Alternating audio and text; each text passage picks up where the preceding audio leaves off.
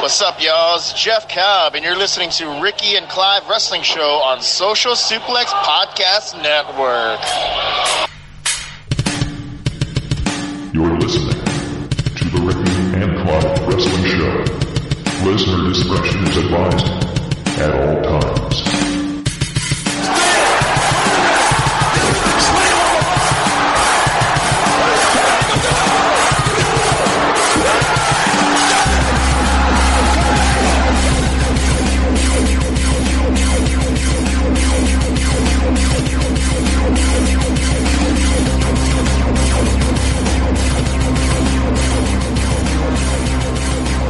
As we are brought in by the fire tones of Brian Kinsella, to whom we give all deference, welcome, ladies and gentlemen, to this, the Ricky and Clive Wrestling Show, part of the Social Suplex Podcast Network.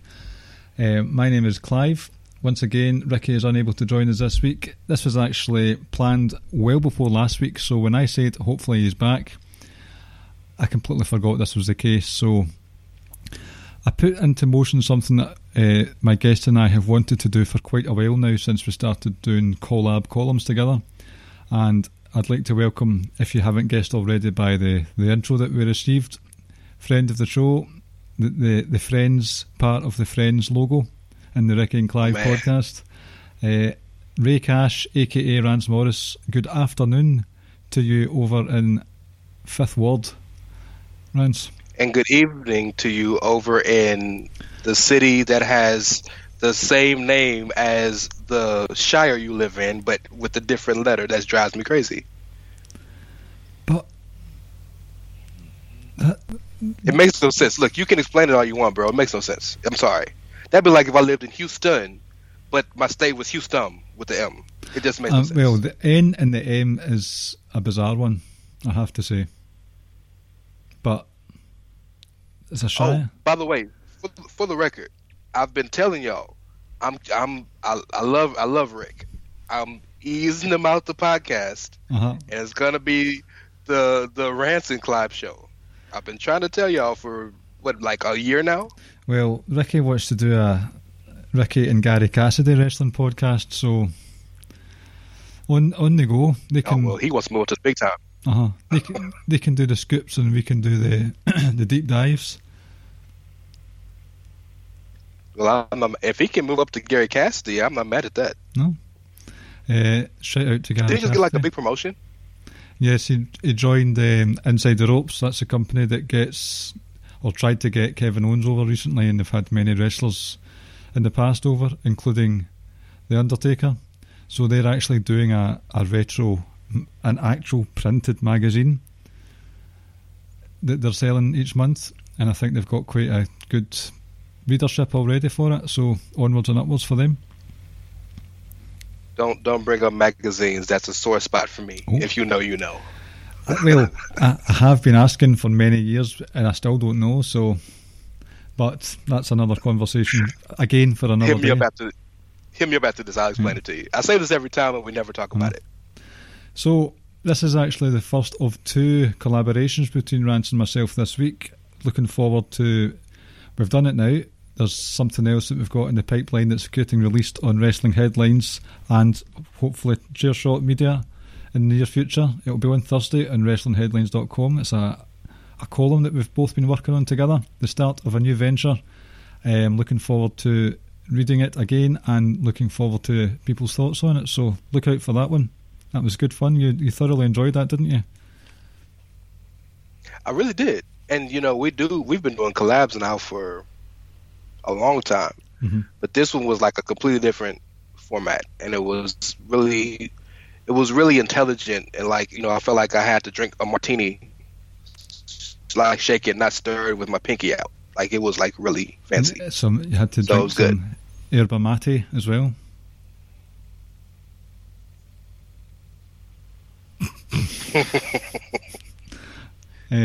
As far as I'm aware, Ez drinks that and it makes him brainy and wide awake and alert.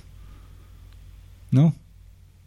I don't know how anybody drinks it other than James Bond, but more power to you. Yerba mate is something else. It's one of those I don't know what that is. Well, I'll just delete the last 20 seconds then, it's fine. I'm gonna smile and nod, but I don't. Does it get you drunk? It gets you wired. It's non-alcoholic. Oh, that's what.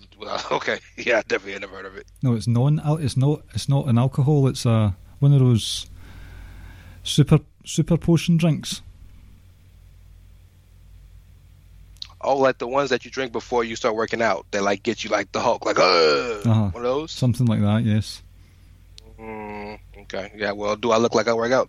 Do I? I don't have my Bobby Lashley physique. You've got the vest on. Right. Enough of this. Yes, this is a vest, yes. What did the policeman say to his stomach? You're under a vest. I don't know what he say. You're under a vest.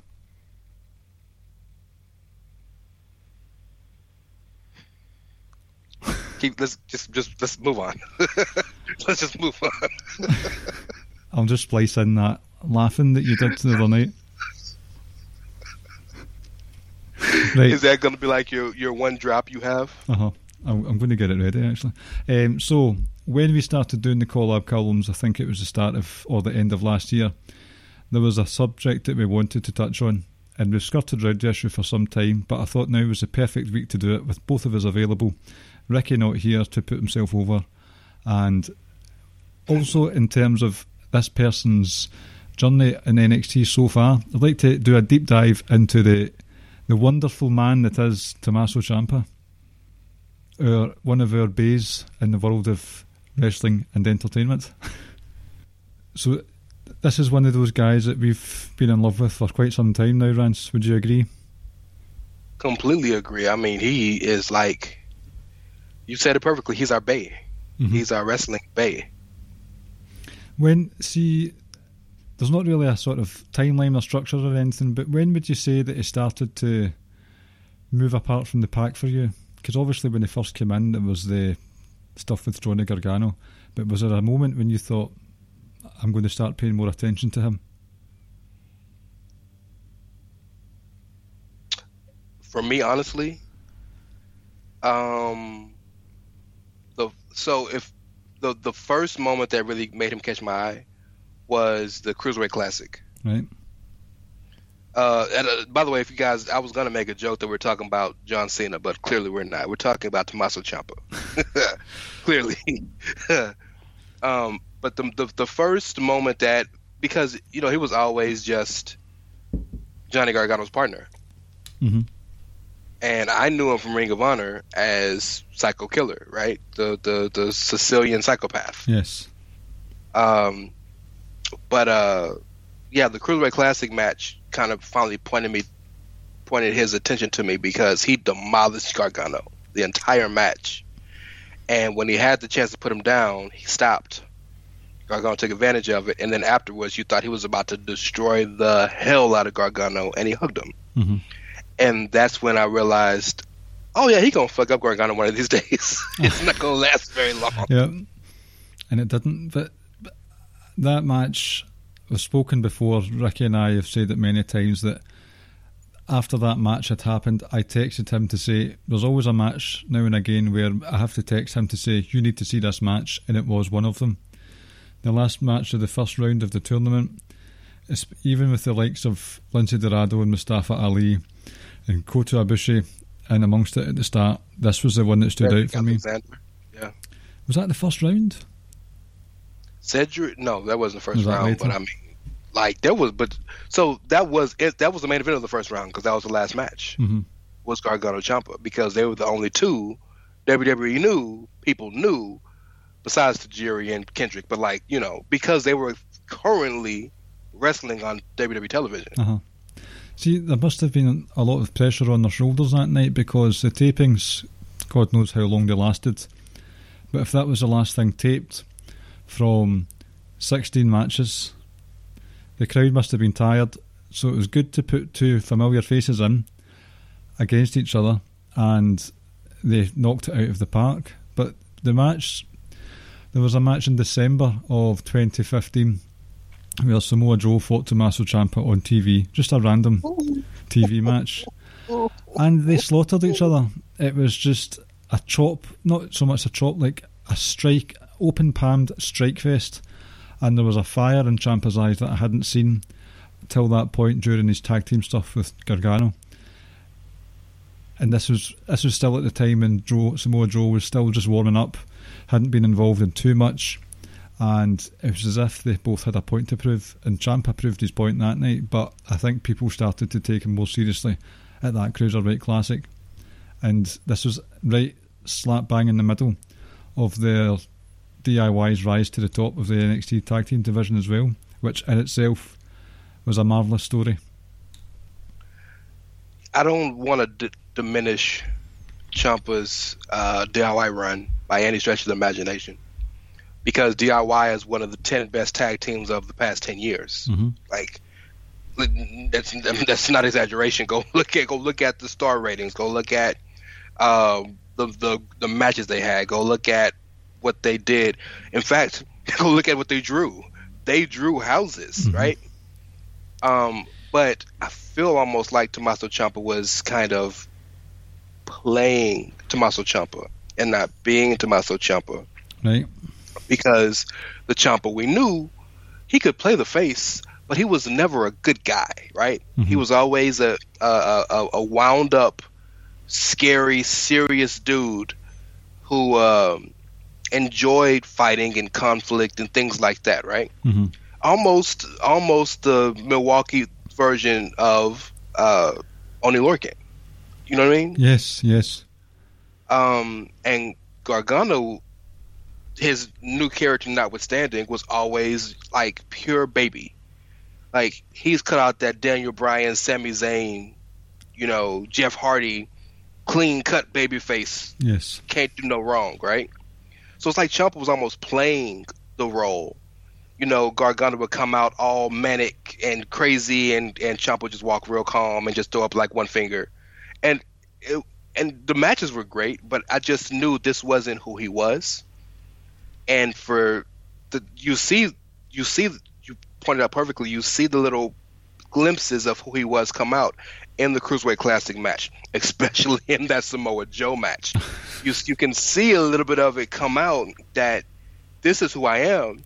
And I almost feel like he sacrificed who he was for the opportunity, because he knew I might not get this again. It's very well known that when WWE brought in Gargano and Ciampa, they brought him in just to do some NXT work. Mm-hmm. We need you for a taping, maybe 2 tapings. We need you as a jobber. You're a name. And then they kept their big names. Gargano was PWG champion, Evolve champion. He was as big as you get on the indies. Ciampa had been as far as you could go in Ring of Honor and all the other feds you can do that weren't WWE or Impact. And they saw they were getting some traction, and he said, "Well, fuck it, we got this Dusty Classic coming. Why not? You want to tag?" It just worked. And the rest is history. So, yeah, and had he not done that, had he stuck to who he was and said, as Mil Mascaras once said, no mas, no yob. No yob, that's right. If he would have just done him, maybe he's not signed to this day. So it was probably the right decision. It probably was, because, see, as well, it's well documented that after his stint as a lawyer during the Undertaker Muhammad Hassan carry-on, he was he was just brought in as a lawyer, and then I can't remember when, but he was in bad mental health, maybe 2010, 2011 or something like that, to the point where suicide was very heavily contemplated. And with this, and it was on NXT TV, that these are just 2 indie guys that have been put together to see how things work out. And there is probably a chance he thought, I'm just going to take whatever they give me and I'll do with it the best I can. But from a kayfabe side of things, that was kind of the story as well. I'll work with Johnny, we'll show them that we're good. But you saw the individuality from him during the Gargano match with the lungbuster powerbomb, the air raid siren, just this explosive but furious moveset that he had, and when Gargano beat him on the Cruiserweight Classic, you saw that fury in his eyes just hiding behind the surface, and you wondered, because was this not, as far as TV is concerned, was this not after Gargano tapped out to Revival when he could have easily reached the ropes? No, this was before that. Just before that, right? Okay. Yeah. I don't even think they had their run with the Revival yet when the Cruiserweight Classic started. Right, because they had the Cruiser Classic match, and then the match with the Revival that they lost at the SummerSlam takeover that year. Is that right? Yes, that is that. They wrestled him a couple times, but I know that's the first time. Yes, that's the first time, because that was their big "we made it" moment. Because that was the night they came up with the name DIY, and the shirts were they released the shirts, and Gargano had the music for him and everything, and the new entrance, and it was a big deal. And these two indie kids, like, basically one of the marquee matches at the Barclays. It's wrestling can really make you feel like a kid again, like no other entity, because you can see guys who gave their life for the business and watched this as children like we did. Yep. And then you see them come out at their biggest moment, knowing what they had to go through to get there, and then you see their faces when they're like, "Oh shit, we're here." Like it's really heartwarming for me. Like, I love those moments. Like Ricochet at WrestleMania 35. Remind me again. 35 was in New York, when they Ronda Rousey main evented.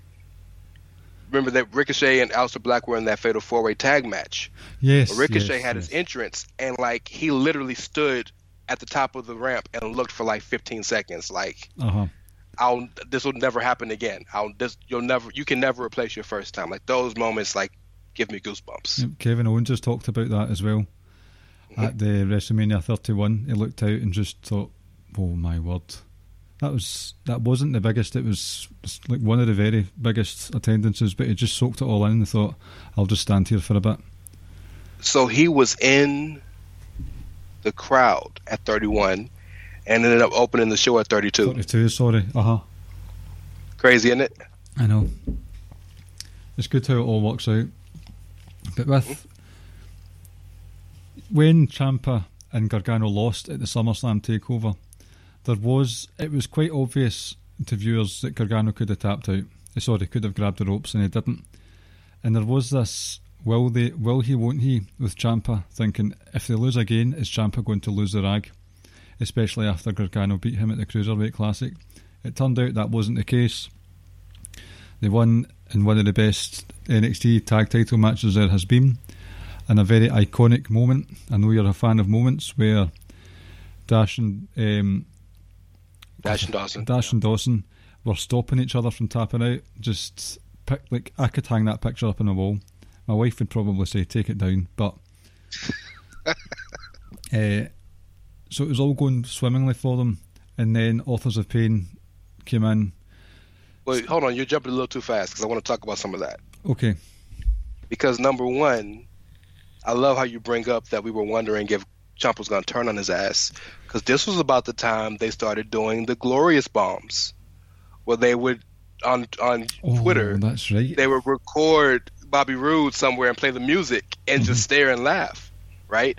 So they were starting a real big Twitter following that, of course, they've grown substantially since then. But there was Kevin Owens going into 33, maybe jumping the gun on the years here. But remember when Kevin Owens had the Festival of Friendship with Chris Jericho, and he smashed Jericho onto the TV. They released a picture of Gargano taking the TV out of their living room, looking at Ciampa, and Ciampa was like, "Why?" Because he knew this is going to happen to me sooner than later. The SummerSlam, the TakeOver Brooklyn pay-per-view match they had with the Revival, and then the TakeOver Toronto match, that was the 2 out of 3 falls. You said one of the best NXT tag team matches ever. You're underselling it. It's one of the best tag team matches ever. And not just in NXT, Yes, not just NXT, not just WWE, not just America. That is one of the greatest tag team matches ever wrestled. Put that up there with the Midnights versus the Rock and Rolls. Put that up there with Hardy's, Christian, and Edge, and put that up there with all of them, bro. It is beautiful, and I love moments. And normally I roll my eyes at the hokey shit, and because the whole Dash and Dawson grab each other's hands was hokey as fuck. But it was beautiful in the moment because the beauty of the Revival, or what they call them now, FTR. Yep. Beauty of them as a tag team is they are truly a tag team in the vein of Tully and Arn, or in the vein of Bobby and oh my God, the Midnight Express. I can't remember Bobby's tag team partner right now. I'm blanking. I'm sorry, right. But the Midnight Express, in that the sum is greater than the parts. They are one entity. So exactly. So it will make sense that they would always reach for each other together, because together they can beat anything. And then there's that cathartic moment of them tapping. Beautifully done. Beautifully done. And then, yes, the buzzsaw showed up. Paul Ellering found 2 new goons and said, no, we're killing these vanilla midgets. I was going to say rest in peace, but they've not died. They've just been let go. Authors of Pain. Look, they got to do something, right? They're too good to just not wrestle again. I know, but they're plagued with injury. Oh my God, they're 6'4", 300 pounds, and they wrestle like they're 165. Yes, and remember, they didn't just walk out of the house and say, let's go wrestle. Like Razor was like fought like 7 MMA fights, and Akam he was gonna be like, I think he's from Algeria. I think he's the one who was gonna be like in the Olympics for them in wrestling. Like, they've had lives, so this is like built up, you know. So, but somebody got to sign them. Like, you want to draw money, send them to New Japan, because they need a tag team scene. Well, they need a tag team, but Japan loves horses. Watch them go demolish everybody. You will draw money. I'm telling you. It's a good point. When they're able to go, but that's a good. I suppose they could do the American show that they've got as well, couldn't they? Oh, New Japan Strong, they could, yeah. It's a possibility. So we'll contact the new president of New Japan and tell them to sign them. Well, look, only if they give me my 15% cut as a manager's fee. Or I'll take a 5% finder's fee. Doesn't Paul Ellering have first dibs on that? Paul Ellering's a little busy right now. I don't know what he's doing, honestly. I was about to say, I don't know what he's doing. That sounds very ominous. That would be cool if Paul Ellering, like, if they hook back up with Paul Ellering on the Indies or wherever they decide to do, that would be cool. But I don't know if Ellering wants to make the towns anymore. No, that was, I think, part of the issue of him not coming on the main roster. As I don't know if he wants to make the towns. No, he was quite happy just to go to Florida, and the odd. Well, he lives in Orlando, doesn't he? In the odd takeover journey, but he didn't want to do the Mondays. That's why he was not seeing a game. But we've kind of strayed off topic a bit. But there was this back and forth between DIY and the Revival for many months, and Authors of Pain came and upset the apple cart, upended it to the point where you got that ladder match. Ciampa going into it with very with his ankle, was it? He tore his he hurt something in the match, but yes, he went into the match with something hurt, didn't he? He went into the match with not a broken ankle, but a torn ligament or something in his leg. So this was after they lost. Insane. The triple threat. Go threat. back and watch that match and think that man wrestled half the match with the torn ligament, and then wrestled the other half with the torn ACL. He's insane. And then the stuff that happened afterwards as well. So at the end, when we'll get into the turn, but at the end when he finished, and you see him sit and like take one big sigh, he was like, "I ain't got to walk no more, thank God." Aye. That wasn't him acting. That was just genuine. Oh, thank God! Right, I'll just limp to the back and collapse in a heap somewhere. Yep. But what I liked about that is Gargano, and it was still quite a bad bump to the face. Gargano took a ladder to the face to save Ciampa, and even with that, Ciampa was hell bent on making sure that Gargano knew, listen, this is my moment now. Like even in Gargano's selfless act, Ciampa saw that as selfish.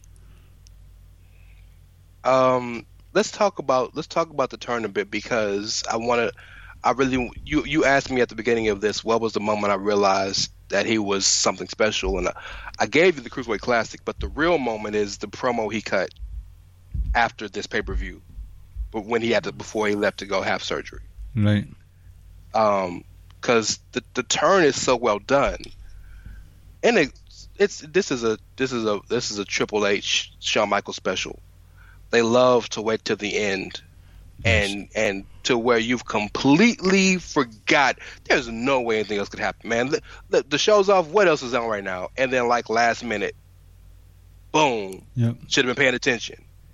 And I don't think there's a man alive. I don't think there's a person alive who thought that Ciampa was going to turn on Gargano at that moment, because they were truly perfect for each other. You know how they say opposites attract, right? Uh-huh.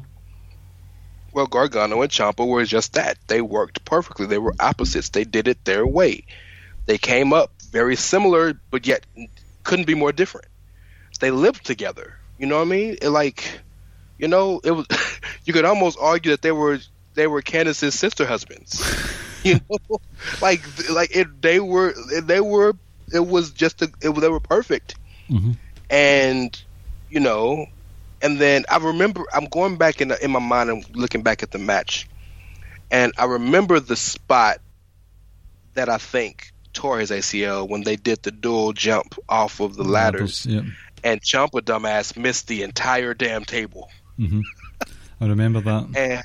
And I'm thinking, like, if I don't want to jump the gun if I am, because I'm going to go to the promo. Am I jumping the gun? It's fine, just extemporaneous, just talk freely. In the promo, I love as a comic book nerd, as a storytelling fiend, I love villains who aren't maniacal.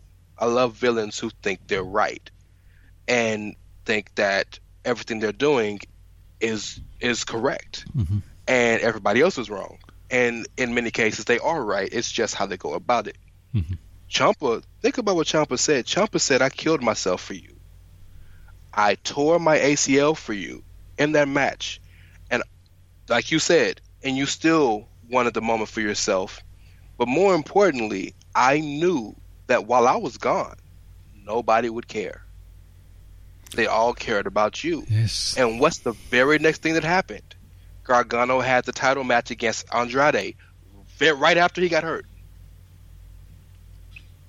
And so, not the title match, but he had the match against Andrade. But he was on, you know what I'm saying, on that upturn, because Gargano was always going to get pushed individually. That was when Zelina threw the DIY T-shirt at Gargano, didn't she? Yes. Well, Gargano and Johnny fought twice on takeovers. One time originally, and then they came back and they did it for the title when Ciampa came back. But the 5-star match, the dreaded 5-star. The dreaded 5-star. Bum, bum, bum. But the point about Ciampa saying, y'all gotta forget about me. So I had to do something for myself. I sacrificed everything, and we've kind of went through that in this conversation. He sacrificed himself. He sacrificed his individuality. He sacrificed potential money. He sacrificed everything about himself for the good of the team. And Gargano never sacrificed anything. Mm-hmm. And ultimately, Gargano's going to be good whatever happens. He's the one that had to prove it. Yep. Right? And so that was as much about the fans as it was Gargano. And you hear it, and it just sounds like a run-of-the-mill heel promo until you actually think about the shit he's saying, and you put it with factual evidence, and that was a babyface promo, if we're being honest. They're my favourite heels as well, because there is a lot of truth in what they're saying, and if they're saying it with conviction and there is fact behind it, then it's going to resonate. Those promos will resonate.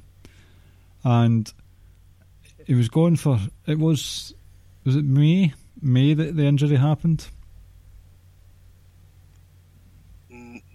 Was it May? No, because he got hurt in Chicago, right? Chicago is usually the May or June pay-per-view takeover. So it had to be June. Yeah, Right. It had to be June. Yeah, because the one before at the Takeover WrestleMania was the triple threat. That's right.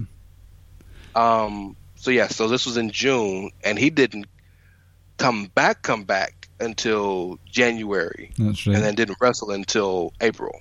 And when he was out, he had work on his knee and both shoulders. Is that right? Yeah, because he had some lingering issue with his shoulders, and while we're at it, me as well. Mm-hmm. And he came back that night after Gargano wrestled his heart out, sold the dazed and confused look that he does every single time, more often than not, with some snot hanging out of his nose as well. Well, those double knees by Andrade to the outside post might have knocked him loopy for real. That was vicious. It was a vicious match. We're saying dreaded 5 stars, but it was an exceptional encounter between the two. There's no doubt in that. I think that was a turning point where, for many a takeover, the main event, the NXT title match, best match of the night, and I still to this day believe that NXT Philadelphia is one of the better takeover pay-per-views, because each match gets better as the night goes on.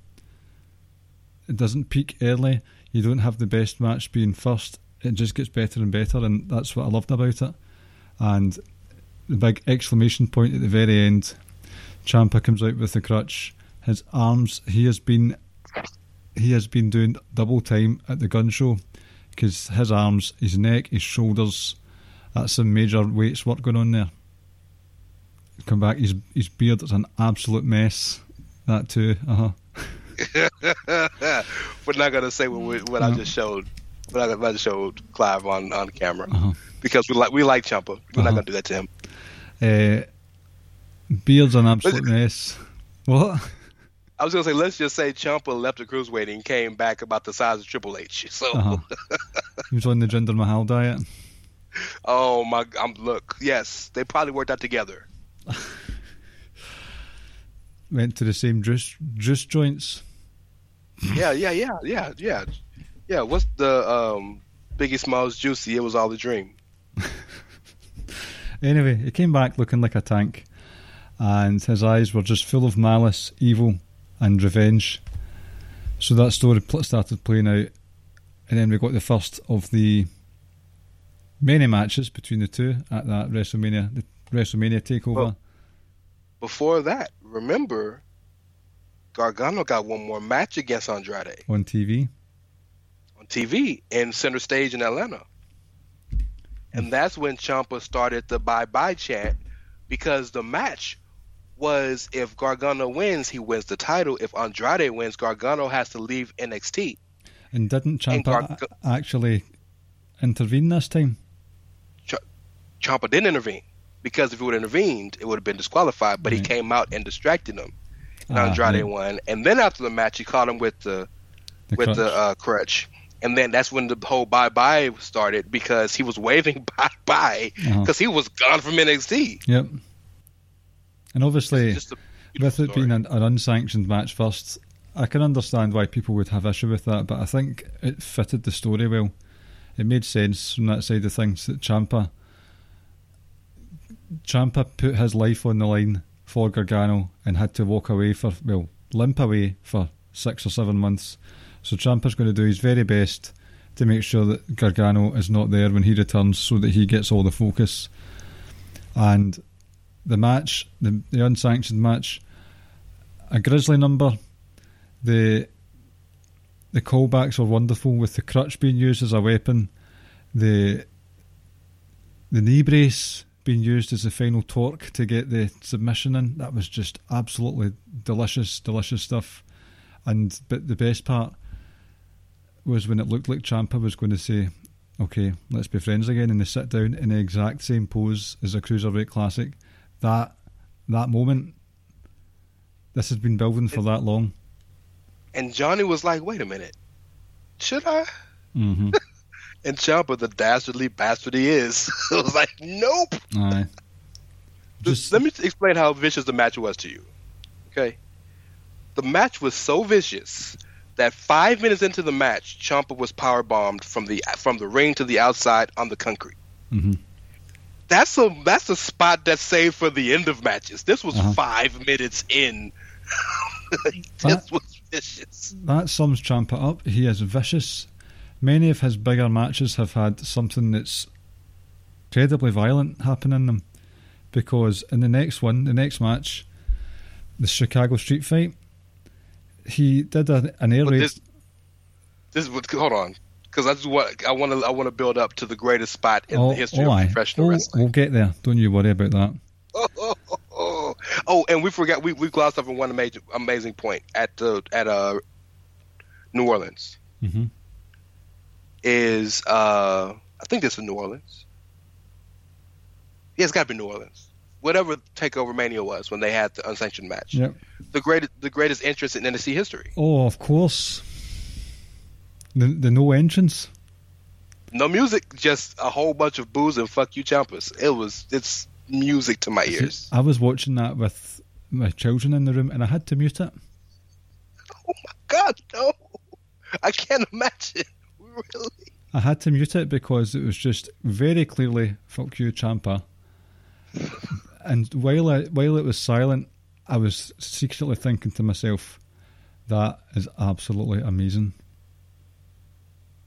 Just it's the huge whoever had the idea to say no music. Mm-hmm. Bravo. The huge jacket, the massive beard, standing in the ring, doing the DIY taunts to mock Gargano.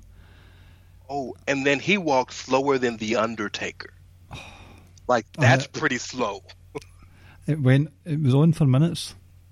And the fuck you Ciampa chants. I want to watch that back so I can actually hear it, because it wasn't just the fact that my children were in the room.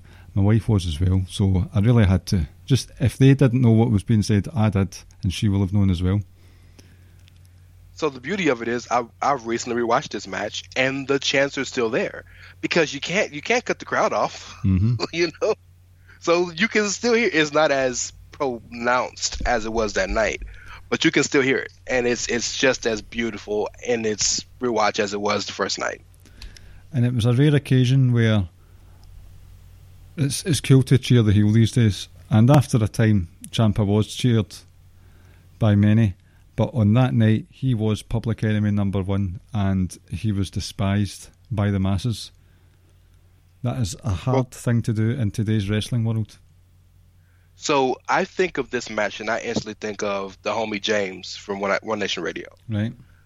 Because James, at this point, if he would have saw Gargano, like, at a gas station, not Gargano, Ciampa at a gas station, he would have jumped his ass. Mm-hmm. Like, it was real on-site beef with Ciampa. Because it is. For a while, James Boyd didn't even mention Ciampa by name. He just called him the dude. Right. That's right. I forgot about that. I forgot. It's so beautiful. When you hate somebody so much, you don't even acknowledge their presence. That's fantastic. I forgot all about that. It is just that is what a heel should be. Mm-hmm. We have all these conversations, and I know I'm going on a tangent again. I'm sorry. We have these conversations all the time about who's the best heel, who's the best face, right? And every heel we say, somebody like them. No, a heel's job is not to be liked. If you like the heel, you're not doing your job, mm-hmm. right? Like the stuff Edge was doing against John Cena, nobody John Cena maybe, but like everybody else, You know what I'm saying? I know Edge is your boy. Yeah, I enjoyed those times, to be honest with you. There were points where nobody, there was no redeeming qualities about Edge. Triple H 2000, you know what I'm saying? That's a good one. Yes, the night he destroyed Ric Flair, when he came back from getting his ass beat by Batista. That's right, Yeah, nobody. So, that's what a heel's supposed to be. But we've gotten to this point where we don't judge what we watch. We judge what we think wrestling people will watch. So we're judging on, oh, well, their work rate was wonderful and your character work was man, look, how did you feel? Mm-hmm. And Ciampa made you feel more vigor and hate and disdain than any wrestler in recent times. There's nothing. What was that? 2017? 2018. 2018. Since then, you tell me. From just forget real life, because Lars is like a piece of shit. Real life here. Lars Sullivan, man. I'm sorry, the homie Mitch.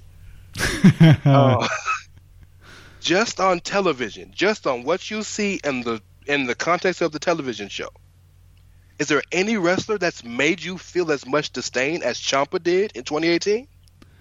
I don't think there is. Well, maybe Roman Reigns. Okay, I can accept that. But that's new. That's like last month. There was an underlying appreciation for that. That wasn't just hatred. That was a wow. Oh, that was it. That was literally the very definition of the word, an awesome moment. Maybe Randy Orton. He's been pretty despicable this year, but for the grand scheme of things, no. And not especially when you take into account what happened in Chicago. The greatest moment in NXT wrestling history. I want a picture of this framed in my house, and I don't have a wife, so she can't throw it away. Just first of all, there was a spot in that match where Ciampa did that air raid crash onto the Gargano on the commentary table, but left all the stuff there, the iPads, the clipboards, bottles. Yeah, the mics. Yeah. That inflicts the most damage possible. That's how heels should be operating when it comes to destruction of furniture.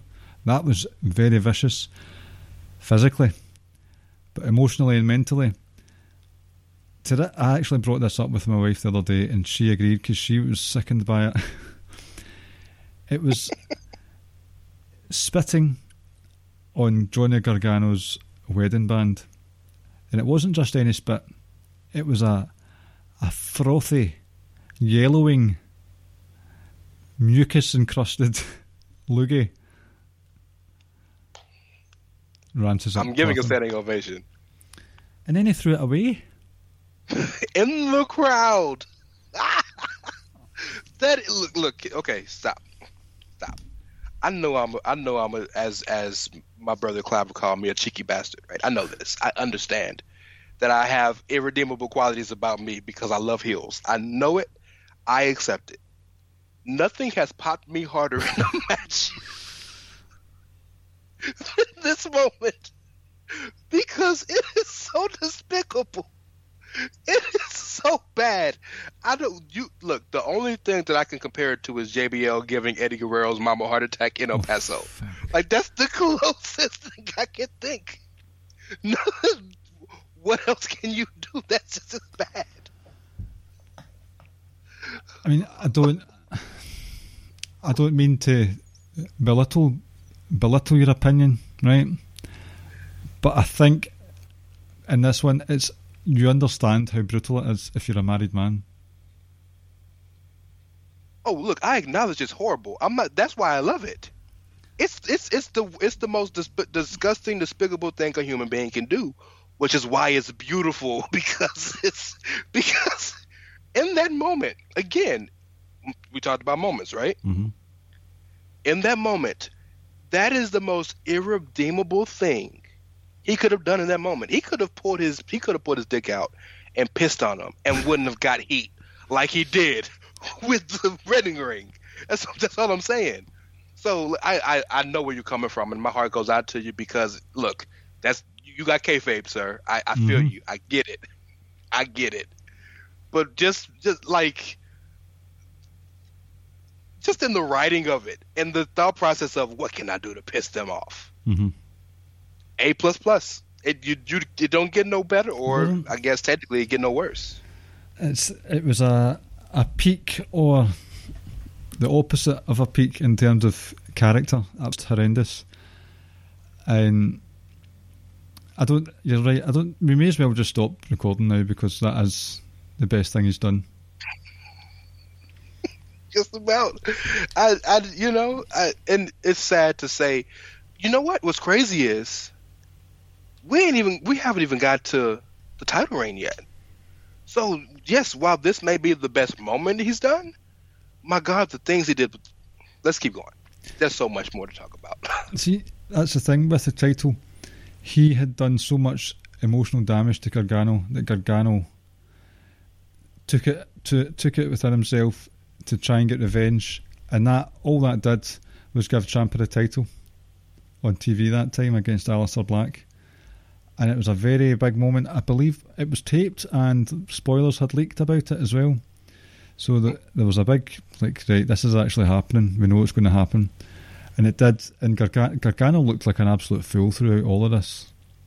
It looked as if he was more interested in what Ciampa was doing and winning back the love of his wife. Well, that's right, because this is about the time Candice started getting involved with the story. Mm-hmm. That's a good point. He looked like a fool in the last man standing match because he sprinted into an obstacle, a hazard.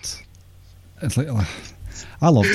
Dumbass. I love seeing Gargano look like an idiot. It gives me great joy. But the title reign started, and it wasn't actually that long. Technically, it was only 2 pay-per-views, 2 takeovers. Yeah, pretty much. Yeah, the War Games match against the guy Patrick. Who said he's probably not tough enough. But it was a good pop, that one. And then Aleister Black. So he was kept away from Gargano for a while. And the title reign. You say that, but remember there's supposed to be the title match against him and Gargano at WrestleMania pay-per-view of 2019. But that's when his neck was done. Mm-hmm. And he couldn't do the Remember Me thing anymore. Remember Me? Like when he attacked Ciampa before he got injured. Before he went away. Oh, yeah. I did this so that you could remembering me. But this time he wasn't even allowed to take a bump. Yeah. So you need fixed now. So that was it was bad. A sad case. And it was sad because we ended up getting the trilogy of excess between Gargano and Adam Cole. Look, man. Yes. So in 3 matches, there were 7 falls. Oh. And then the second match, that was the 1 fall. It literally everybody in the city of Bridgeport, Connecticut, came out and tried to stop Gargano. Gargano was. Did you ever watch Dragon Ball Z? Do you know it's something I've never seen? Okay, let me see if I can think of a bit. You know what? Imagine if you seen Avengers Endgame. Right? Mm-hmm. You remember the part where Thanos is fighting all the heroes by himself? Mm-hmm. Imagine if Thanos was the good guy. That's what it Thanos was Gargano. All the Avengers trying to fight him and losing was the Undisputed Era and everybody that came out that night. And it's ridiculous that he just no-sold everything. That's why I take issue when people were upset that Rhea Ripley won that War Games match, or that Roman Reigns kicks out of 50 finishers to win his matches. Gargano took on an army. He took cannons from a pirate ship to the face, point blank range, and was still kicking out of them. Just total excess. I know a lot of NXT's main events and their big marquee matches are very work rate heavy and they can go on for half an hour, but these 3 matches, they were just it was just incessant. And I remember not actually really enjoying the first match that they had, the one with all the carry on at WrestleMania weekend, because I felt the first match of the first fall of the first match was just pure robotic. Kip up, roll through, schoolboy, super kick. It's like there was nothing, no emotion there. It was just, we're doing this in autopilot. I didn't get anything from that first match. So it went from nothing, just sheer autopilot, to Gargano taking on about 50 warriors. So, to be fair, because you're right, you're spot on. But to be fair, there was no heat between Gargano and Cole anyway. There wasn't. You know? And so all that happened in that first match with Cole winning led to the real heat at Bridgeport in Connecticut at 25 when Gargano finally won. No, Gargano won first and then Cole won 25. Gargano won it. Oh, do I have it flipped then? Yeah, you got it flipped. Oh, okay. Well, look, it's so many damn falls. My bad. Look, it's so many falls. It's easy for me to get it mixed up. It's all right. It's fine.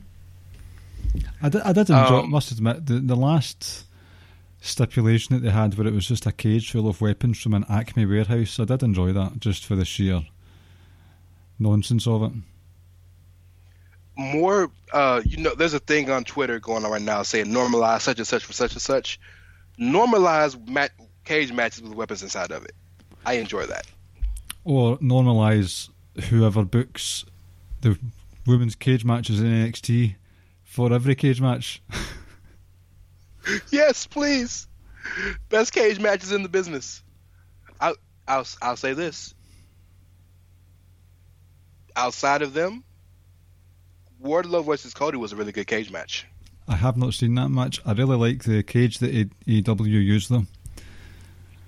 Yeah, that tall ass cage that looks like it's about 40 feet tall. It gives you that Hell in a Cell vibe, but at the same time, you know it's a cage. It's a good contraption, that one. See, while we're on the subject of matches, can wrestling companies please stop doing the following: battle royals, lumberjack matches, pull aparts, or big brawls? I don't know if it's just me, but it feels like there has been more of these during this pandemic than before. Well, they're easy tropes. They're easy tropes to give extra people something to do and to make something feel bigger. Like, okay, let's say, we're gonna put Cunning Clive against Ray Cash, right? That's the match. But they've never crossed paths. But both of them are badasses. Well, give us a pull apart brawl. All of a sudden, this feud feels big. It's just a simple booking trope, and the fact that it's used too much. The problem with those is the more you use them, the less they matter. So to your point, yes, it's annoying now because they're used all the time. It's not that they're used to further storylines; it's that they're used when both WWE and AEW have had outbreaks. It's okay, I see. Yeah, like I don't mind the lumberjack and brawls and pull aparts in and of themselves at all. I think they're great, but come on. We're supposed to be social distancing. You're lucky you're able to wrestle at all, and you're doing 20-25 people within 10 square metres of each other. Fuck's sake. Oh, you didn't know the president cured COVID? I thought you figured that out. What? And let's move on before we get in trouble. Oh, we'll be in trouble for something else, don't worry. Fair enough. Right. So NXT was soldiering along, doing well for itself in the lead up to the USA debut. And was it the first night? No, it wasn't the first night that Ciampa came back. The very first one? Because the very first night, because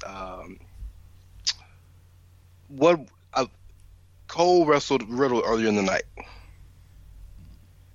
And I believe the main event was the Street Profits versus the Era. Not Roddy, but Cool Kyle and Bobby. Mm-hmm. And they won, and then there was a big brawl or something that happened, or they were celebrating in the ring, and Cole had come out to clap with him. So no, this might have been the second one. No, this was the first one with AEW. Yes, there were 2 weeks beforehand because you had the Matt Riddle Killian Dane street fight that had to be a rematch the next week, and then it was Riddle and Cole. And Cole is just clapping his ass away, and all of a sudden you hear the beep, beep. Oh my God! Please explain it, because I know this is one of your favorite moments. Like, I give Ricky a harsh time for watching Bray Wyatt promos constantly, but I wore out my phone, my thumbs, and my eyes watching that back over and over and over, just waiting for that beep, beep, beep, and my ears were bleeding as well because I was listening back to it because I am sure I heard a woman scream in the crowd. You probably did. Anything's possible at Full Sail. Just the sheer shock of it all, and he comes out and he slithers out, and he's not in a rush. He's not in a rush to batter anyone. And apart from the very end, who or what does he only have eyes for? Goldie. Just, and his music's screaming, and the lyrics, "No one will survive," are playing over and over again. Just perfect lyrics. And this was when NXT had went live 2 hours. It was a feverish atmosphere for those first few months in Full Sail when they went to USA, and that was just a big goosebump moment for me.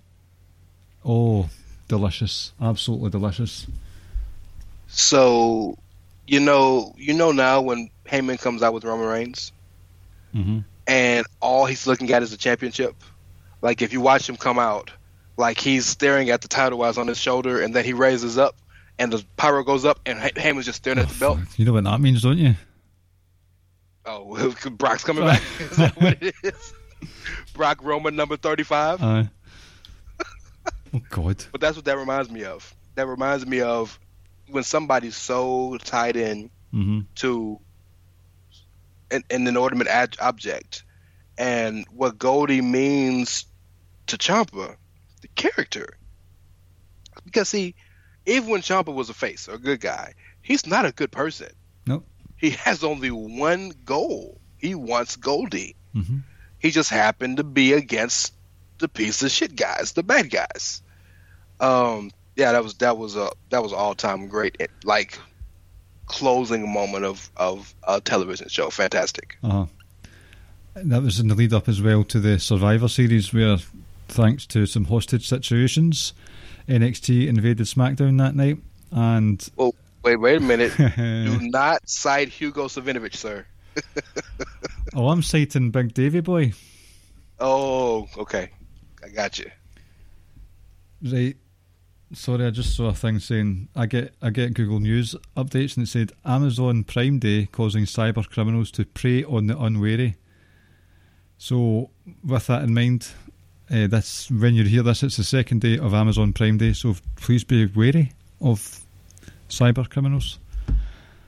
PSA for you here on the Clive and Rance Wrestling Show. Good man. And while we're at it, want to throw a plug out since you're already talking about buying shit? What kind of plug? Don't you have to plug Manscaped? Oh, that's on hold at the moment. Oh, okay. Scratch that. Scratch it. Judge, scratch that from the record, please. Don't scratch it, because we'll end up getting Dolph Ziggler's theme tune. Dog, we had to deal with that for like 6 months. It's just the most annoying thing for no reason. He's one that's actually just, there's no redeeming qualities about him. He's a dick. He's good at being a dick, though. Yeah. He's fantastic at his job. Yes, so we got Survivor Series coming up, the takeover, not takeover pay-per-view wise, but the actual NXT takeover of main roster WWE. So while everyone is in the ring celebrating the fact that they've just usurped the throne of main roster, I forgot about this. Ciampa is just looking at Adam Cole's title from the opposite end of the ring.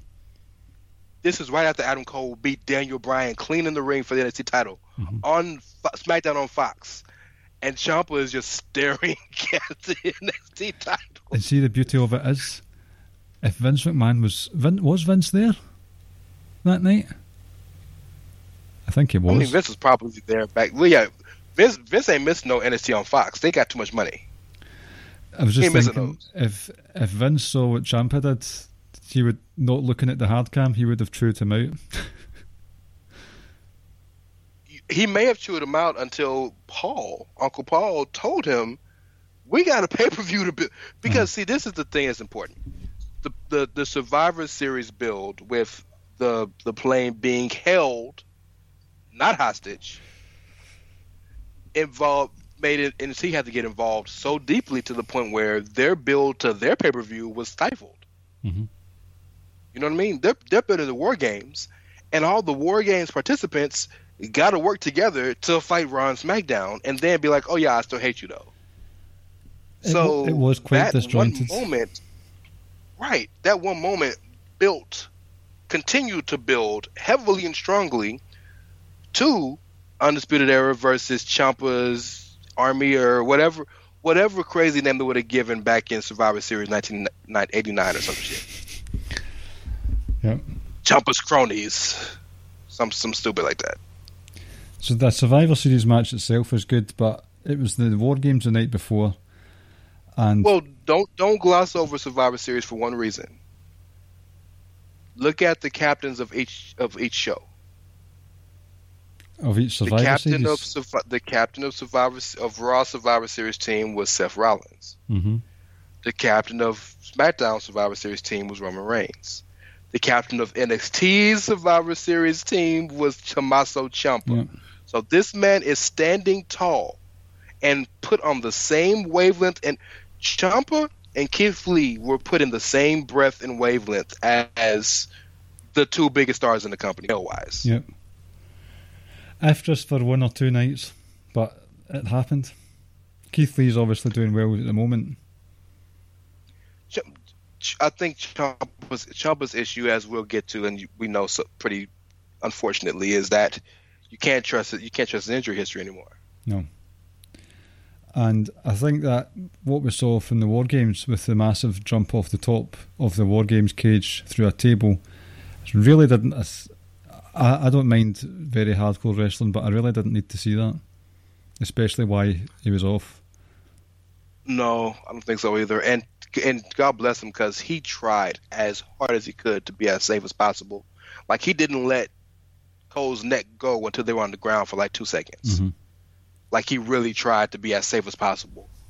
And he was. Yeah, it's like, as safe as you can be jumping off a cage through tables. Mm-hmm. But that wasn't necessary.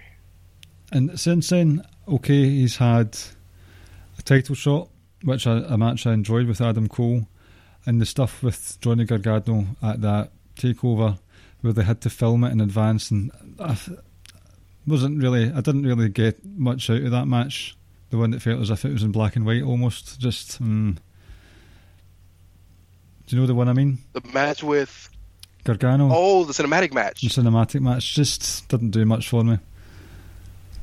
Well, so I think I was in cinematic match overkill. Well, I know you're sick of cinematic matches in general.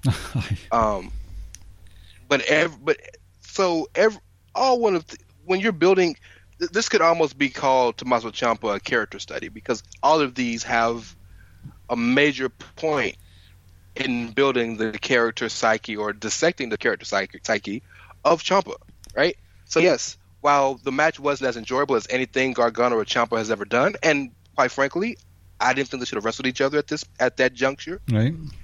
It was important because this was the first time Ciampa had ever been the hero going into the Gargano feud. Right. And this was the first time that Candice took a side. So, like, there's important parts of it, yet ultimately it didn't really fucking matter much. They never had to wrestle again. That was positive. That is positive. See, since then, they had the match with Killer Cross. He was destroyed in a matter of minutes. And since then, on one hand, I'm happy that he's resting, especially that he can't just wrestle house shows because of COVID. He's resting his neck as much as possible. He's not having to put his body through so much exertion. But in the other, I think he's been conspicuous in his absences since then from NXT and pay-per-views. I think they're NXT kind of soft rebooted, so they're pushing like a lot of new people. Damian Priest and Tim Thatcher and Bronson Reed and Cameron Grimes and all these new kids, right? They're like a lot of new people are getting pushed, and Ciampa and Gargano were kind of old guard in that you can put them in and take them out whenever you want. I was really hyped to see a potential a potential Ciampa Jake Atlas feud. I really wanted to see that little mini feud. And if you saw this past Wednesday, Gargano and Kushida, take my money. Excellent match. Take all of my money, please. Mm-hmm. So he has a role, but he's almost become the gatekeeper now, because that's the problem with guys like Cole, Gargano, and Ciampa. What do you do with them at this point? They've done everything. Uh-huh. If they're not willing to go to the main roster, and I understand Ciampa's side of things, where it at the time when the public was still open, he didn't want to tour, he didn't want to have that rigorous schedule. But if you're going to stay in NXT, then you're going to have to deal with the same problems that other people have, where they're not used as much, they're much further down the card, there's different flavours of the month, as you said there, your Cameron Grimes and Bronson Reeds, Dexter Lumis, all these guys. But he's home every night to see. To see Willow. So at the same time, he has tweeted or Instagrammed out that he wasn't happy that he hadn't been used, so he's going to take it into his own hands. So is he happy? Well, do you think that's kayfabe, or do you think that's like real Tommaso speaking? It's hard to tell. Because there was once upon a time his Twitter game was devastating. Like, he would never at someone properly.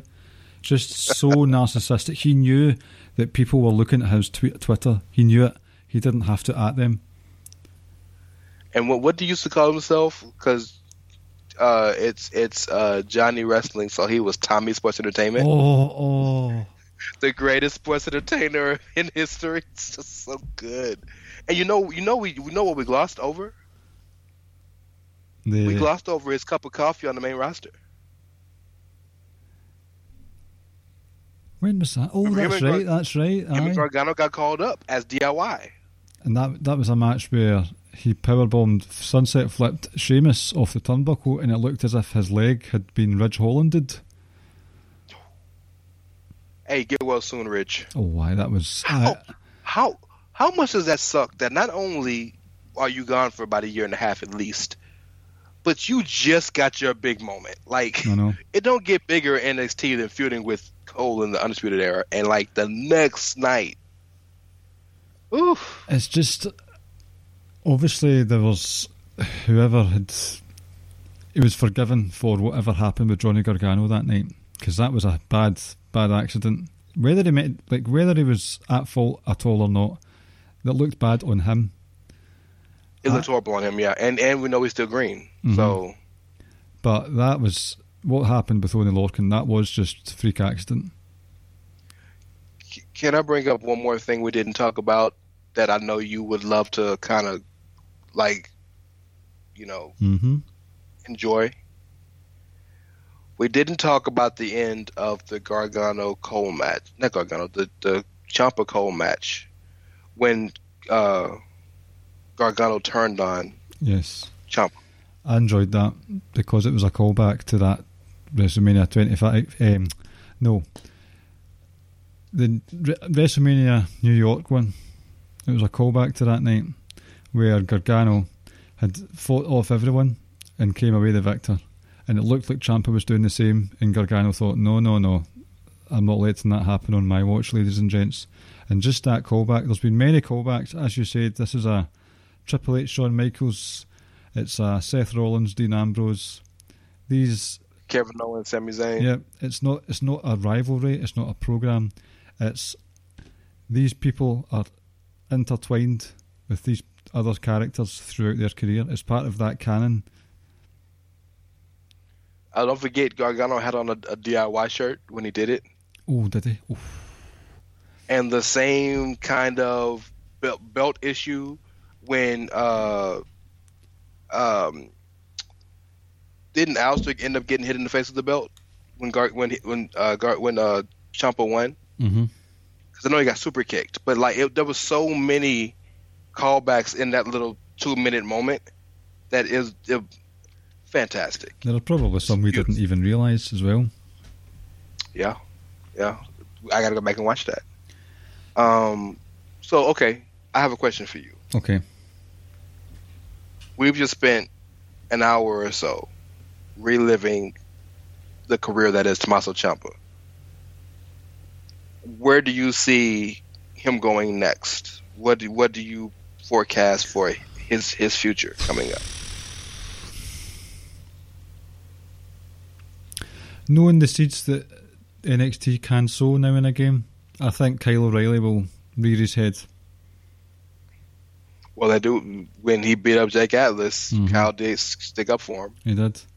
By the way, speaking about seeds being sown, see that video that Gargano and Candice watched of Indy Hartwell helping Candice in the Battle Royal match? That was like 2 weeks ago. That's lovely. I bet you nobody paid attention to Indy Hartwell in that match. Nobody did. And Indy Hartwell bought them the new TV that Tegan destroyed. It's funny that Gargano said, "Who is she? She loses all the time," and then he said, I told you I've always liked that girl." Is there anything that's catching your attention in NXT right now? Since Ciampa isn't really super active. I am enjoying Damian Priest's run. Good man. He's doing well. Maybe my favorite champion besides Roman right now. He's had a very good takeover run recently, actually, when you think about it. What else am I enjoying? Shotzi Blackheart. Fantastic. Shotzi's a superstar. They know that. I think they know they got a superstar in their hands now. I think they figured it out. She's just great fun. Agreed. I am enjoying anything that Legado de Fantasma does. I'm getting there with them. It seemed to go quite quiet with them for a while, but it's picking up pace again. I think they're waiting for the right cruiser to come along. It wasn't Swerve? You don't think it was Swerve? I thought it would have been Drake Maverick. Well, Drake Maverick is in the greatest tag team in NXT right now. He's going to get that dance over, isn't he? The dance and the song. Mm-hmm. Yes, he is. Drake Maverick is a testament to the wrestling business. He is everything that's good about professional wrestling. Mm-hmm. That man is everything that he is. Throw him in the Hall of Fame now. He's just a fantastic human, fantastic wrestler, fantastic speaker, fantastic. He's wonderful. Mm-hmm. Anything that man chooses to do, it gets over. Yep. It's fantastic. The dance, I'm looking forward to seeing that dance again because it was just so shite. It's so bad. And he loves it. But you know he likes to dance because he comes out to the Bon Jovi song on the Indies. He dances the whole way to that. What Bon Jovi song is it? The main one. Living in a Prayer. Right, okay, right. Yeah. That's what he comes out to, at least in ICW. Mm-hmm. Come on, that's your promotion. I hadn't been watching it when it was mostly Progress he was in. Maybe that's what I'm thinking. It's one of the two, but they did the same damn promotion, just in different countries. They're the same thing. Well, Progress have been a bit more forthcoming with the speaking out stuff, but there we go. Never mind. You want to make a person mad that lives in the UK say that all the countries are the same. They will lose their shit. Mm-hmm. I mean, I've got a different accent from someone who lives 20 miles away from me. That's how crazy the accents are here. Well, look, listen to Drew. Listen to Noam Dar. Do you mean Gerard Butler? Yes, listen to him. Hell, listen to Kaylee Ray. She's kept her roots. She will never lose her roots. They are very deep. Johnston is very close to Glasgow. That is super central Scotland accent there. By the way, shout out to her didn't she hit like 400 days as champ or something like that? Mm-hmm. Good. I'm glad she beat Tony Storm's record. Over the moon. Tony Storm held it that long? She was just the longest reigning champ for a while. Oh, well. Okay, so talk to me about this French chick with the booty. What's her name? Valkyrie? No, not her. It's another one. She's new. It starts with an A. Is this Amelie? NXT UK? Yeah, Amelie or a male or a mall or something like that. I'm not sure. I've not seen the reboot. I know nothing about her, but she got a wagon, sir. It's like strike that from the record. Funnily enough, I haven't seen it, which will give you a clue as to what Rance and I have discussed in our column that will be dropping this Thursday on WrestlingHeadlines.com and Chairshot.net. Where you? Chairshot.com. Chairshot.com. Where you? Always use your dick. Where did that come from? Head. Well, some people call their dick their head. So, always use your head. Use both of them. Use your dick head? Yeah. But it's always use your head, So. But if you can use another head too, good on you. Shout out to Lars Sullivan. Bad on him. Keep it together. You can tell we've run out of things to say about Ciampa, can't you? I mean, look, we could talk way more, but I don't really want to be super nerdy and talk about you want to know why he wears camo pants, and we don't need to go that deep. Oh, but do you remember do you remember he was wearing the Thanos t-shirt? He wore the Thanos t-shirt while Johnny Gargano wore the Captain America shirt. It was beautiful. It was fantastic. It is just one of the. Let's move on because we got something special for the people. Right. Well, obviously it's been a Ciampa themed quiz. No, for God's sake, a Ciampa themed podcast. So without further ado, and with Rance previously making his intent known that he would like to host a quiz one week, it is quiz time. It's fucking quiz time with Rance and Clive and not Ricky. A fucking Tommaso Ciampa quiz. You deserve an Oscar, sir. Or no, it's a Grammy. That's one for music, right? Uh-huh. Yes, you deserve that, sir. Beautiful. Thank you. Oh yeah, I got the quiz. Ha! I forgot. Okay. So yeah, this is new for me, but I am excited. I have 10 questions all about the greatest sports entertainer of all time, Mr. Tommy Sports Entertainer himself. Oh, Tommy Sports Entertainment. That was fantastic. I know we don't have a buzzer, but did you want to give a buzzer? That doesn't matter, but did you want to give one anyway? Daddy's home. Look at you. Look at me. Okay. So I think some of these are easy because I didn't want to be too crazy. So we'll see how this goes. Okay. First question. Ciampa was trained by one of the most famous wrestling trainers ever. Who trained him?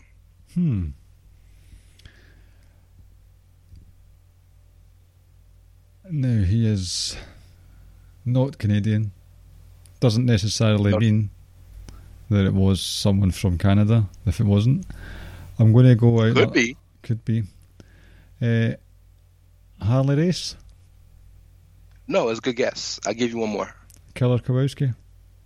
Killer Kowalski is it. Good job. See, even though Ciampa is built and lives in Milwaukee, Wisconsin, but he's from Boston. That'll also be why Triple H was keen on Ciampa. There you go. There we go. They have that history.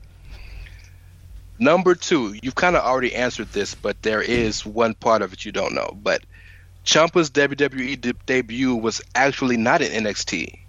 It was on the main roster. What did he do? And for extra points, what was his name? During the Undertaker Muhammad Hassan feud, Tommy Ciampa came in as a lawyer. And we discussed this before we started recording tonight. I have not got a Scooby-Doo what his name is, so I'm going to say I'm going to be prejudiced, and since he was a lawyer, I'm going to think that there's some Jewish name going on there. I'll say that he kept his first name, so Thomas Goldstein. So you're going to be so mad when you hear it. Thomas Whitney, ESQ. Oh, fuck. So and if you know his real name is Tommaso Whitney. So. Oh my gosh. But you get points because you got what he did. So okay, yep. All right, this is a softball for you, sir. You got to know the answer to this. It was around the time Ciampa joined Ring of Honor when he started using the Psycho Killer moniker. Mm-hmm. With this, he debuted his Powerbomb Lung Blower finishing move. Oh. What did he name this move?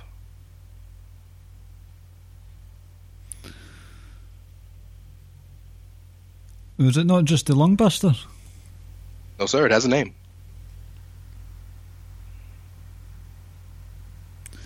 The Psycho Killer? No. Good guess. You want one more, or I'll give you one more. The Norman Bates. Norman Bates. No, that's Dexter Lewis. Oh, Dexter. No, it's called Project Ciampa. So it was.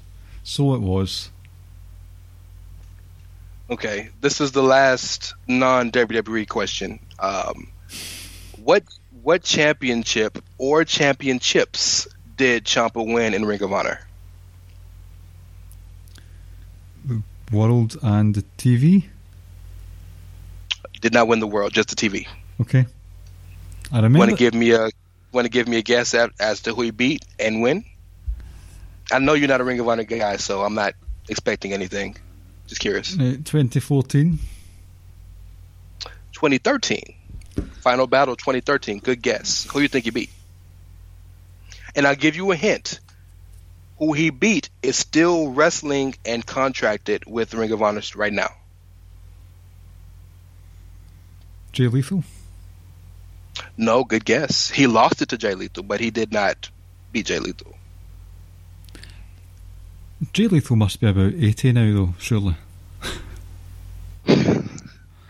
Jay Lethal is like 35 going on 60, bro. He's been wrestling forever. He looks old now. Well, he's been in the game forever. Yes. No, Matt Taven. I would never have guessed that. I remember that he left Ring of Honor by destroying a referee. Yes. Well, not just the referee. He destroyed Todd Sinclair too, or whoever was over Ring of Honor. Yeah, he went all out. Yeah. Good man. Right? If you're gonna go out big. All right. Ciampa's first real booking in NXT was in the Dusty Rhodes Tag Team Classic with Johnny Gargano as his tag partner. Mm-hmm. Who did they face in the first round? Oh my God! What did you think I was going to ask you? Who did he beat at such pay-per-view? Not a clue. 20. Right, so 2015 then. Who did they face in the first round?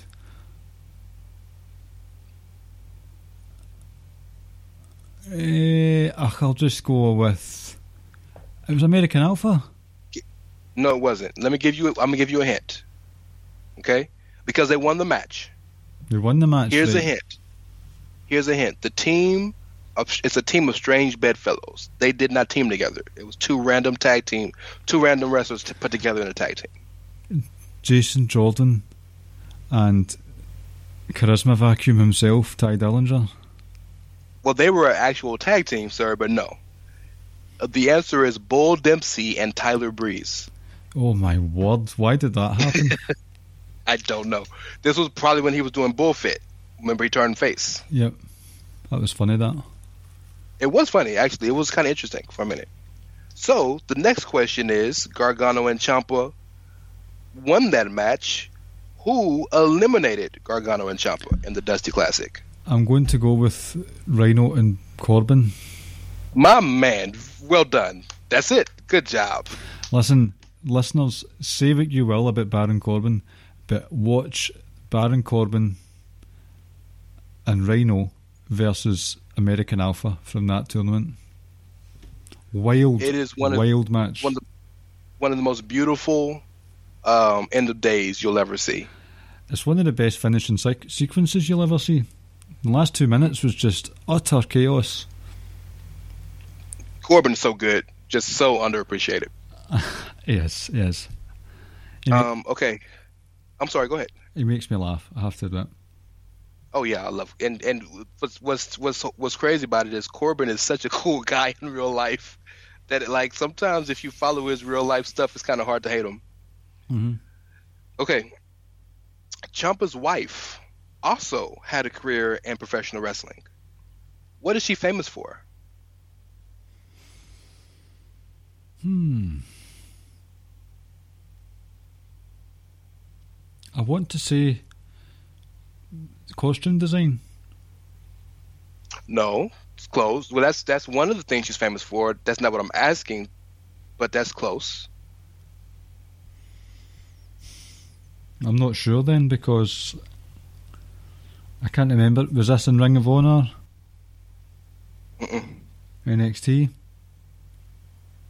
So, I'll give you one of them. You have to give me the other. My last guess is that she was in Glow. No, that's not a bad guess. She's not that old. Jessie Ward worked as a stage producer for WWE. But what she's famous for was she was on the second season of Tough Enough. I meant the remake of Glow. I didn't mean the actual older Glow. Yeah, I was hoping so, because if she's like Ivory age. Good on you, Ciampa. You know what I mean, mate? Yeah, and Jessie actually had a chance to win, but she took a bad bump and had to leave the competition. I never knew that. And that's how she ended up getting hired by WWE. Mm-hmm.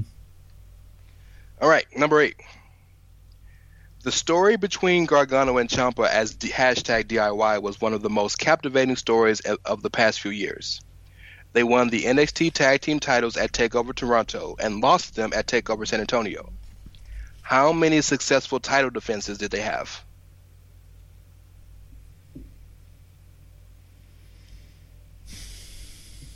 San Antonio was... I can tell you that. San Antonio was January. Won them? None? Sorry. 2. Who were they? They beat the Revival twice. Did they fight the Revival on TV during Christmas or something like that?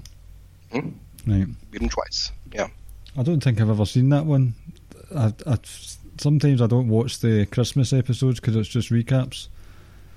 So I might have missed it. All right, number 9. You and I both hold Ciampa's run. I'm not keeping score. Are you keeping score? I've got 12 points so far. Okay, it works for me. You're not going against anybody, so I guess it really doesn't matter.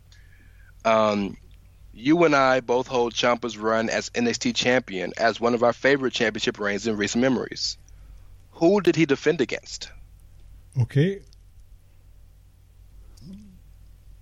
Patrick Clark. Aleister Black.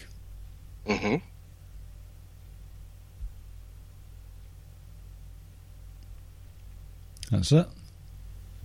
One more. North Gargano. John Gargano. Yes, take over Brooklyn 4.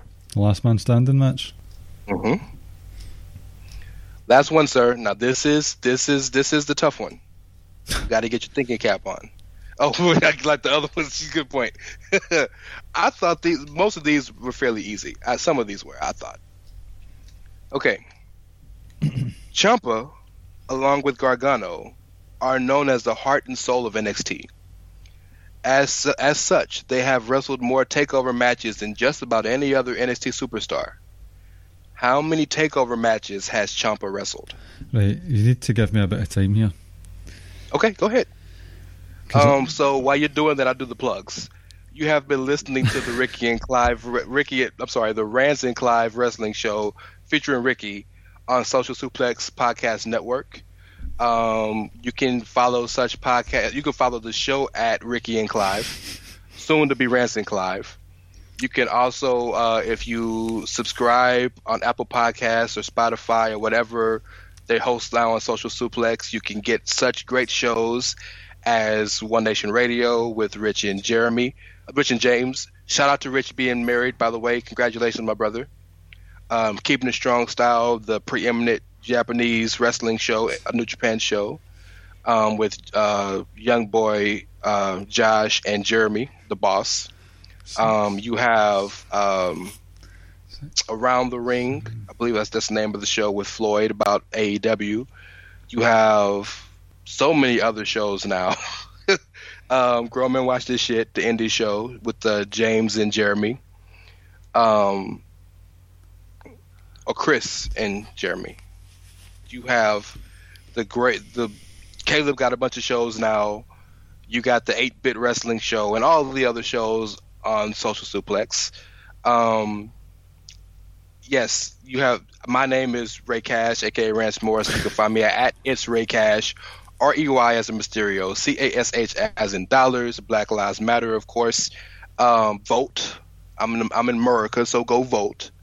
I am a member of the Chairshot Radio Network, where you always use your head, either or. Pick which head you use, preferably both. I am a member of the Outsiders Edge podcast at Outsiders Edge CS.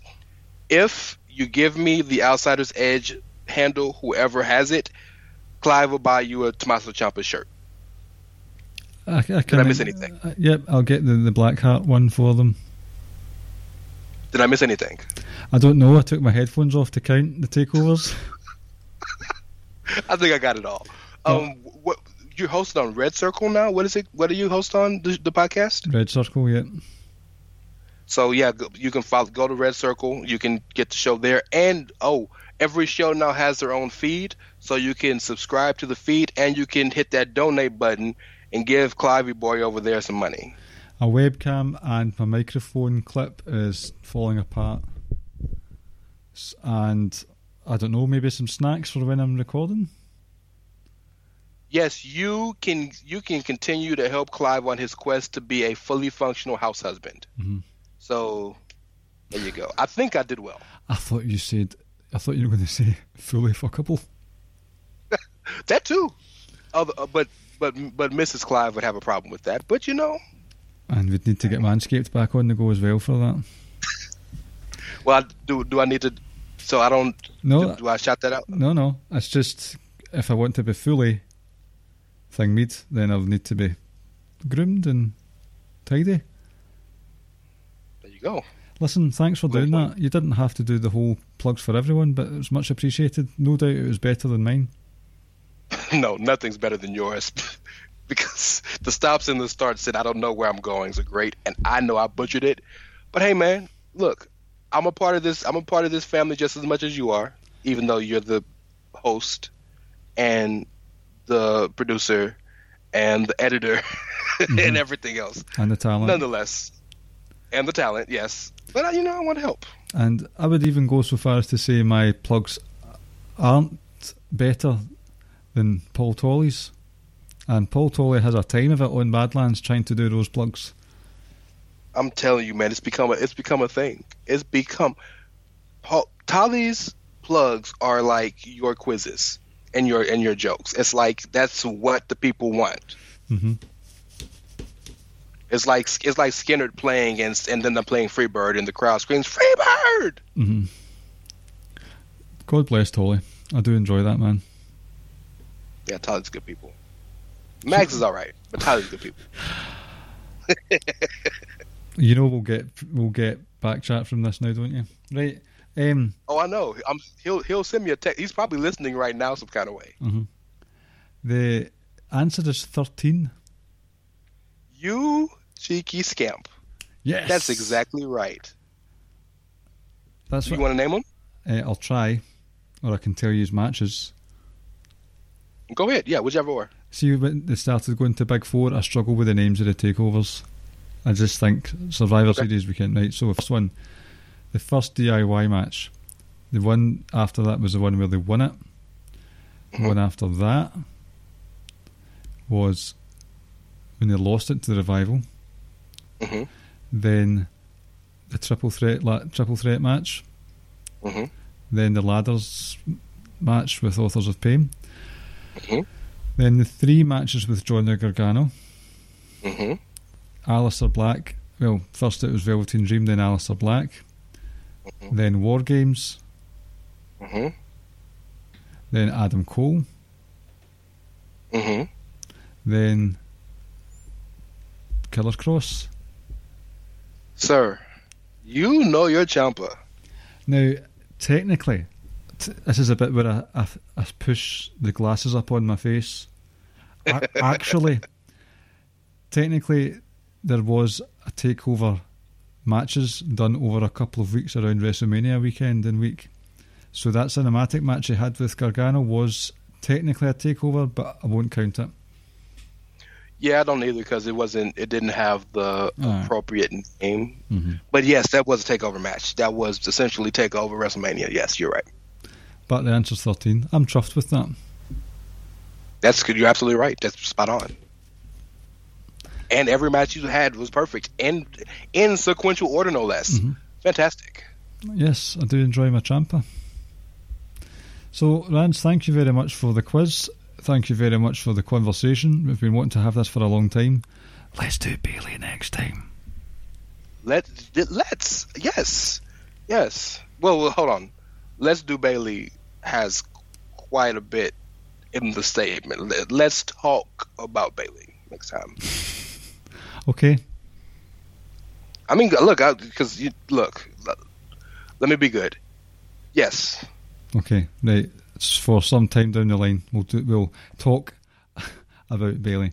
And thank you for the written collaboration that we did this week as well. It's been a good few days for Rance and Clive Wrestling World. I like it. Okay, so are we going to keep Rance and Clive, or do you want to do something different for 2020? Since do you want to change it up and like spruce it up? You know how when you're on, so when the guy is like in his having a midlife crisis, he dyes his hair or some shit. Mm-hmm. Are we gonna put a fresh coat of paint on our hair or our car and change it up? What I might do is, like that episode of Friends where Ross changed his accent, I might just start having a new accent. I got it. You do an American accent and I'll do a Scottish accent. Right. Oh my God. Oh, hold on. I got it. You ready? Mm-hmm. It's great.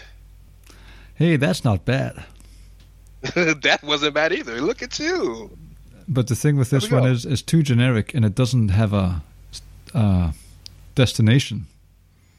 Bro, I'm not trying to sneak into Scotland and have people believe that I'm from there. I'm just trying to get to the podcast. Let's call it a night.